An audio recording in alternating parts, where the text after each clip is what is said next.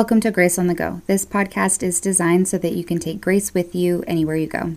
This episode is a sermon from Sunday, February 26, 2023, called I Have Redeemed You from the Beginning, given by Pastor Jonathan Dinger. The scripture passage highlighted for today's sermon comes from the book of Genesis, chapter 3, verse 15. And I will put enmity between you and the woman, and between your offspring and hers. He will crush your head, and you will strike his heel. God's grace and his mercy and his peace are yours in Jesus Christ. And there is a sermon outline if you want to follow along. We're starting something here in Lent, a little different series here until we get to Easter. And this one is tied into our theme for the year. Remember from Isaiah 43, fear not, for I have redeemed you. I have called you by name, and you are mine. So we've been using that theme all the way through the school year and at Christmas time. And here in Lent, we want to focus in on that phrase, I have redeemed you. You know, that's not a common word in our daily conversation, the idea of redemption. Although I'm old enough to remember it, S&H Green stamps. Who's old enough like me? Who's old like me, right? In which you collected these things. You collected and you redeemed them. And so you would get enough stamps and you could redeem them for points. It's kind of like Sky Miles, but much funner. Anyway, it's that kind of thing. Anyway, you would redeem them. And you could, and you did that with any number of different things. And the idea it was you use this to buy something back. Living in Oregon, we live with that, and they still do.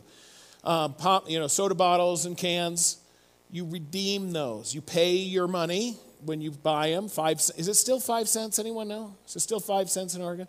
Anyway, it was a nickel for every can or bottle, and then you get it back. And when I was in college, man, we would scour every garbage can for as much as we could just so I could get a Big Mac or something, and you'd bring back garbage cans full of these things that people weren't willing to redeem. It didn't matter, wasn't worth enough to them to redeem. And we would gather those, redeem those, and then get something for it. So the idea here in the Bible is the idea of redemption or redeemer. And that, is a churchy word. That's a word that's used in churches. As a kid, I went to Redeemer Lutheran Church and School in New York. That's where I went, Redeemer. Or you might have Our Redeemer. I had one at a neighboring church in the Portland area. And so you have that phrase, and it comes from two primary places that we're familiar with in the Old Testament. And if you're not familiar with this, these are pretty cool. The older one is from Job, the book of Job. And near the end of the book of Job, even after Job has gone through all of this horrible stuff, he ends up making this bold confession of faith. And if you go to traditional service or you've been to a funeral service, we sing, I know that my Redeemer lives. It's a classical piece of music too. And so I know that my Redeemer lives and that in my flesh I will see God. Job says that. That's interesting. He knows that he's got someone who will buy him back someday. Someone who will ransom him. But the one that's more kind of poignant and personal is the one in the book of Ruth. If you're familiar with the book of Ruth, it's just a delightful story. And she's like, I don't know, David's great-great-great-grandmother, something like that. But Ruth is not Jewish. Ruth is not an Israelite. She's from Moab, kind of an enemy country. Her husband was an Israelite boy, and they lived in Moab because there was famine. And then famine struck Moab, and they went back. But in the meantime, her husband died. So she didn't have her Jewish husband, but she went back to Israel with her mother-in-law and accompanied her. It's a wonderful, tender story. It's a beautiful, tender story. Your God will be my God, your people will be my people. It's delightful. And this non-Jewish woman takes a key place in the role of the coming of the Messiah and of King David. It's really cool. But what's interesting is she was an unattached foreign woman. These are dangerous times. You don't have a police force. You don't have the kind of structure or social protections and things that are in place. And so God had placed in the law a series of social protections for people like widows and orphans, and especially for this widow who is Ruth. And it's called a goel. In Hebrew, it's a goel. It's a redeemer, a kinsman redeemer. And the idea was if this person lost their husband, she could be susceptible to all kinds of bad behavior. And it wasn't just that it was a Jewish thing, but whoever lived there, ruffians and rogues and whoever, people who just took advantage. And so God had put this in that the nearest relative was obligated to buy her back. Now, I know that sounds politically incorrect. She's an independent woman, stand on your own 2 feet. Trust me, this was a huge social protection in that culture, in that area. This was a tremendous gift to protect women in that time. Now, here's the interesting thing. The word in Hebrew has a whole number of meanings. It literally means to buy back. And typically, you actually were required to spend more than the actual cost. And you know why? The Torah says to protect from dishonesty. In other words, you paid more assuming the other guy would try to take advantage of you. So that's interesting. That's God's generosity. I'll talk about that a little bit later. And so it was a buyback idea. You bought back. And it was a duty. It was an obligation, but also an opportunity. Because in Ruth's case, there was a plot of land that her husband had owned. And so here's the interesting thing. The relative, the nearest redeemer, kinsman redeemer, the Goel, he was willing to buy the land but didn't want the girl. And God says, no, doesn't work like that. Isn't that great? Doesn't work like that. And so the person who does ultimately buy her back, and it's a wonderful love story in the Bible, his name is Boaz. And he ends up being her redeemer. And she becomes his wife and like David's great-great-grandmother. So that's the fundamental understanding of the idea of redeemer, someone willing to pay more to buy you back. You know what's another wonderful kind of, doesn't that point you to Jesus? It points you to Jesus. Here's another one that points you to Jesus. The idea of redeemer is that it was a second life. It was a second life. That's also in that word. So it's almost like baptism, right? In fact, it was cool at Ash Wednesday. If you were here at Ash Wednesday, man, I'm good for a year now. We had baptisms and imposition of ashes and communion. And one of the girls who was baptized, it was her birthday also. She has 2 birthdays on the same day. It's way cool. It was so cool. So anyway, that's the idea of Redeemer. And that's what we want to talk about in these Sundays in Lent. So we're going to see, like next week, Aaron's going to preach. He's going to talk about the Passover lamb.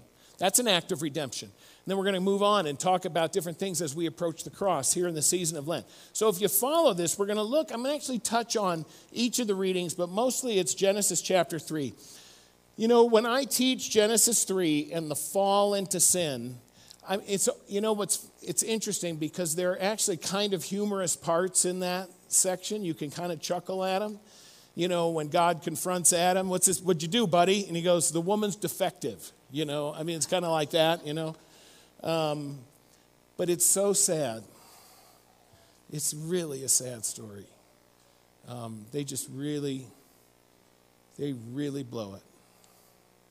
It could go so many different ways, couldn't it have? Although, boy, it's common to us. We get it. They run and hide.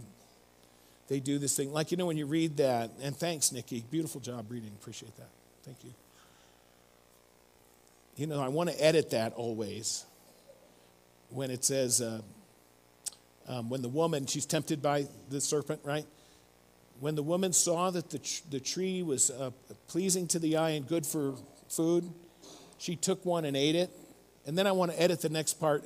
And she gave it to her idiot husband, who said nothing like a fool. He abdicated, didn't he? He just abdicated. He abdicated. And that doesn't mean he's better or worse or this or that. He's an idiot. He's an idiot. Think how that should have played. It's the very beginning. It's perfect. God's got paradise. It's perfect. And now it's messed up. It's just, there's a stain. There's a cancer, and it's going to spread. And it results in death. And I can't even imagine the heart of God and the sadness of that moment. I can't even imagine it. But here's the thing. So when we teach this, Chris just taught it a week ago or 2 weeks ago. When we teach this, we always get these kinds of questions, right? Well, why didn't God make them of better stuff to resist the temptation better? And we don't have answers for these things. What we're saying is what we know is we are made of as good a stuff as can be made. In the image of God, with the mind and heart, right, of longing for God, an eternal soul, nothing could be better. We are the high point of creation, and we are the focus of the love of God. And that's going to lead into why redemption starts in the very beginning, because here's another question I get. Oh, let me give you another one. I'm squirreling. I get this question too. How come bad things happen to good people? And the trite, glib answer is there are no good people. But you know what I mean, right? Why do yucky things say, why does cancer happen to a kid? Why does that happen? And we always say the right answer is that we have a broken world. It's a broken world. And so people will say, how come so many bad things happen? And I'm not trying to be snarky or trite or anything, but I honestly believe this. I am no longer surprised that bad things happen in this world. In the gig I'm in, you deal with lots of bad. People are hurting. There's a lot of hurt. Some of it's self-inflicted. Some of it is inflicted by others. And some of it is just the circumstances of a broken world. It's a lot of hurt. I'm no longer surprised at bad. You know what? I'm thrilled that good things do. Which tells me that God has not abandoned us. Because if God had actually abandoned us, imagine how hellish that would be. So, but there's the third question I get. This is what I want to deal with. If God knew that they were going to sin, why did he do it? If he knew they were going to break the perfect creation he made, why did he do it? So you know there's a troubling trend today. And I got to caveat this because I'm making no comments. I'm not one of these guys I'm going to stand up here and say, everybody should have 8 kids. If you have 8 kids, God bless you. You are my hero.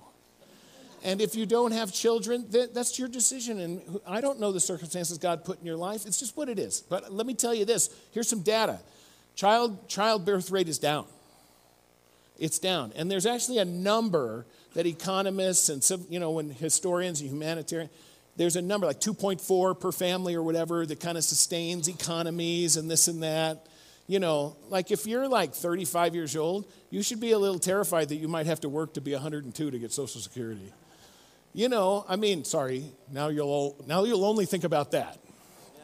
Sorry. No, but so there's that, and so now people that are in their 20s thinking about having kids, it's way down. And when you ask the question, why aren't you having kids? I get it. There are circumstances where people don't have children. I get it. There could be physical things. There could be historical things. I get it. But these answers trouble me. I like my life the way it is. I don't want to have to get up in the middle of the night. It's inconvenient.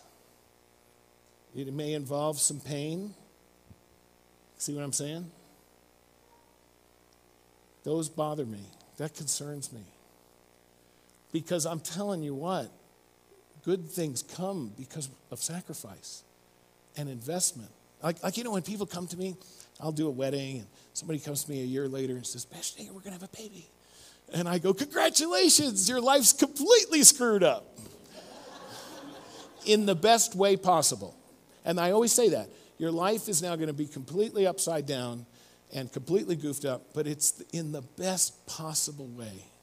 I would trade. Sorry, what do we got going on here? I just looked at my wife with acknowledgement.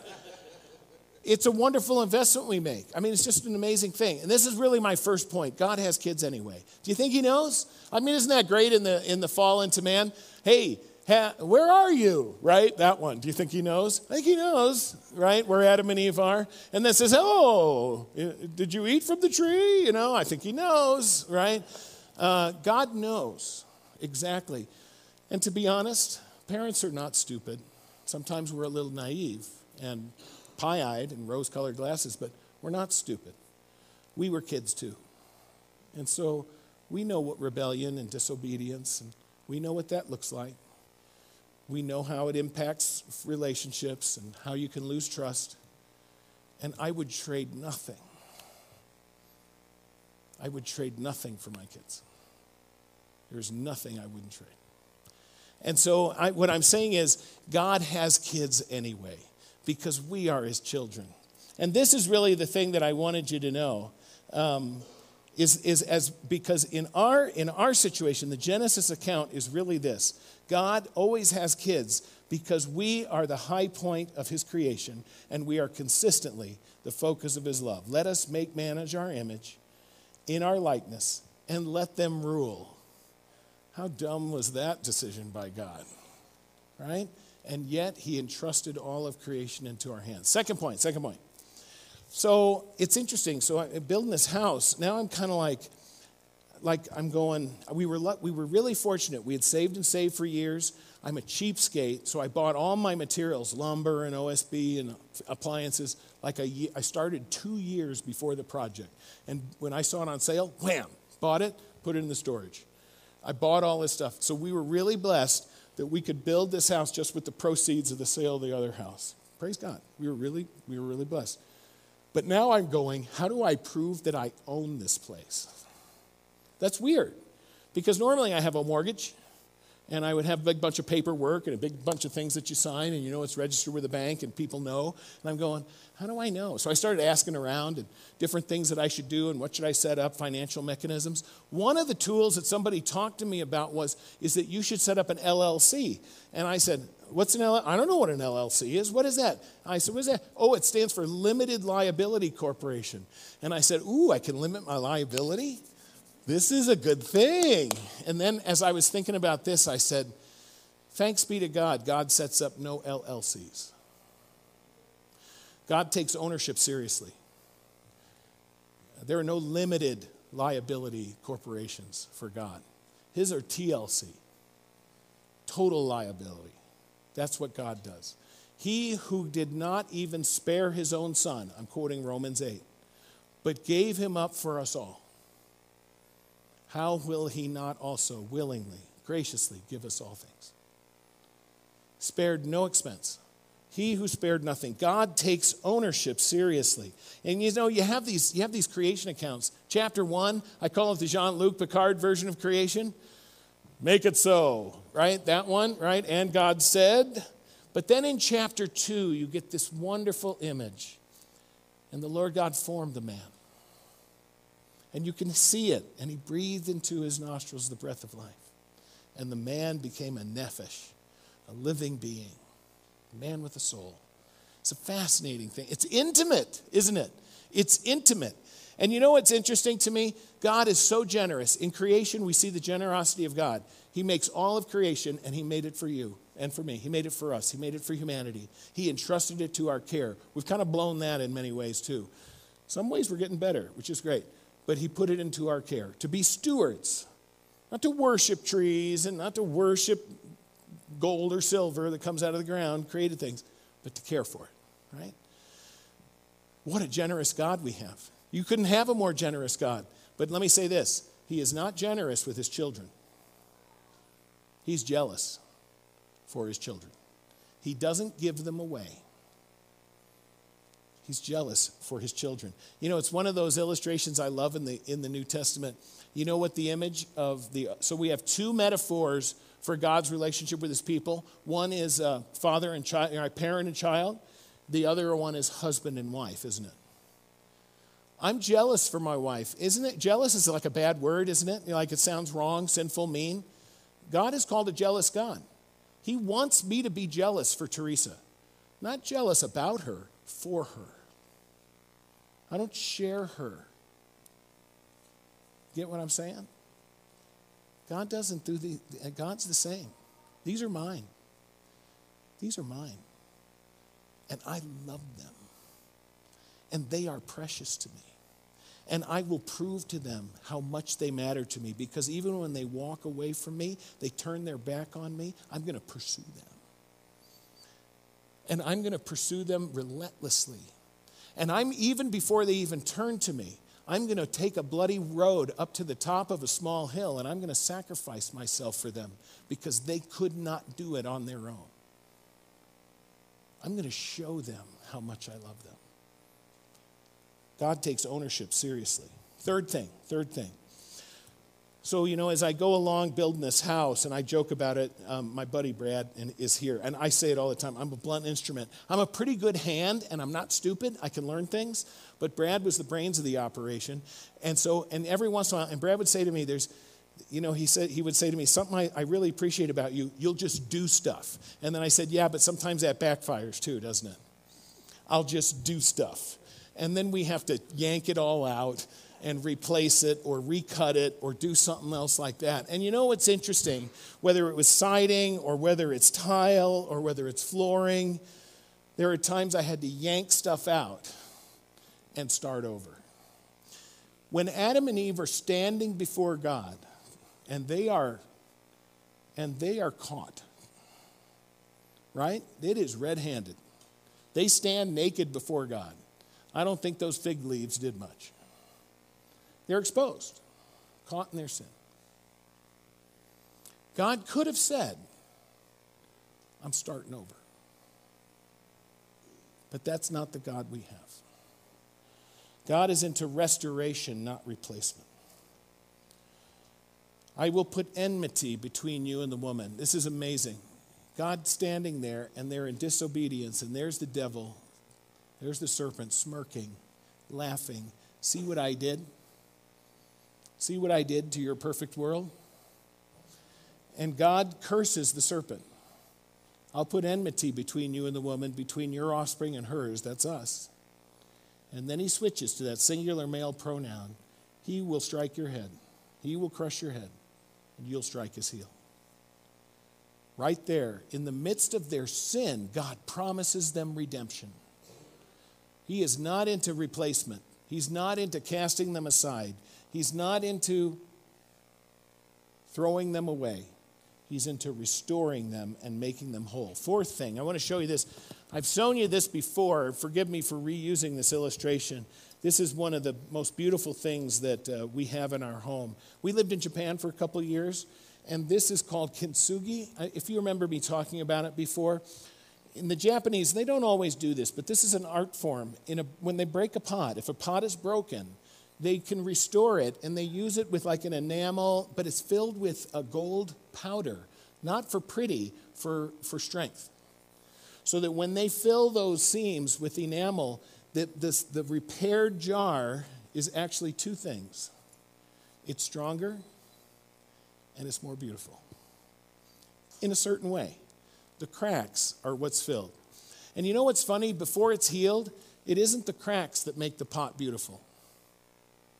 It's restored to its original shape. It's not like, we live in a culture today where it's like, see my cracks, I'm awesome. See all these cracks and brokennesses I have, I'm just awesome. And God says, no, I want to heal that. And it's going to show some scars. And it's going to show some healing. Anyone got some scars here? But when God's is the hand that is repairing those things, he makes it beautiful. And he makes it stronger. Here's point number 4. The redeemed know more fully the extent of God's love. And that doesn't mean that we pray for hardship.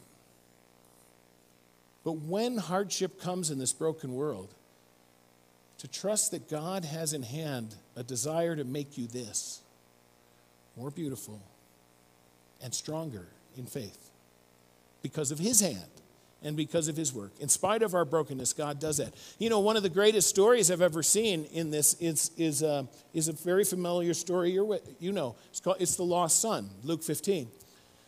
And I'm not going to bore you with a long story of it, but the son says, I want my inheritance. Off he goes. The younger son blows it all. And in the pigsty, he says, man, the slaves at my father's house have it better. I'm going home, see if dad will take me back as a servant. And so he goes back, and a long way off, he sees him, and the father runs to him and takes him, and the son starts his speech. Father, I've sinned. Will you take me back as a servant? And the father is hearing none of it. And he embraces, and he gives him the ring, the sandals, the robe. And he cries out to everyone, time to throw a party. He was lost and is found. He was dead, and he's alive again. Here's the part of the story. Who's not very pleased about this?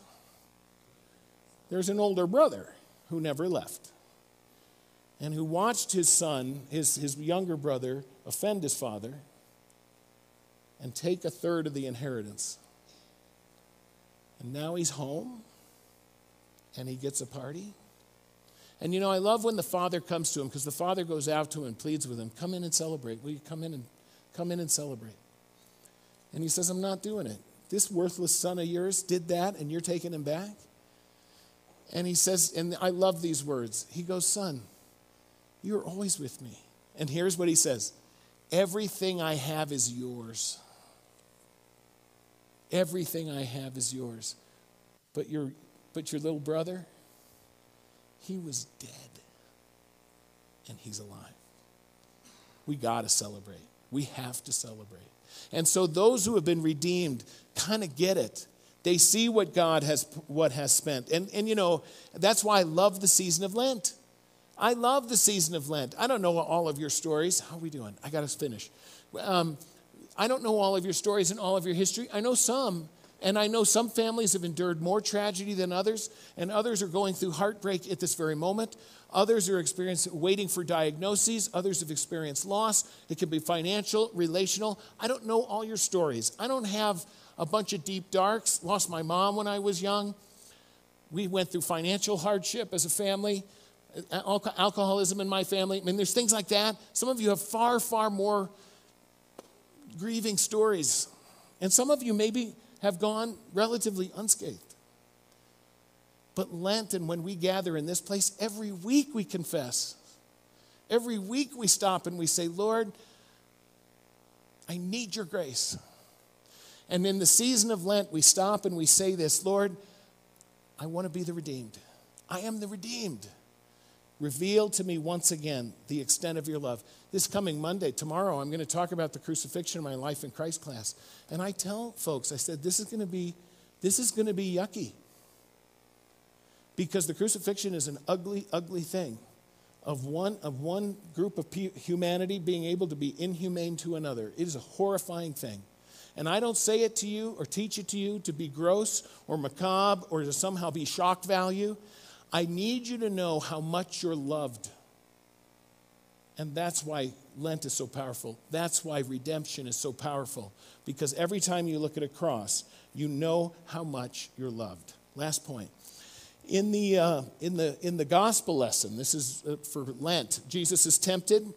And isn't it interesting? You learn some things about the devil. He goes by 3 names in there, doesn't he? The tempter, the devil, and Satan. Satan means accuser. The accuser. He accuses us.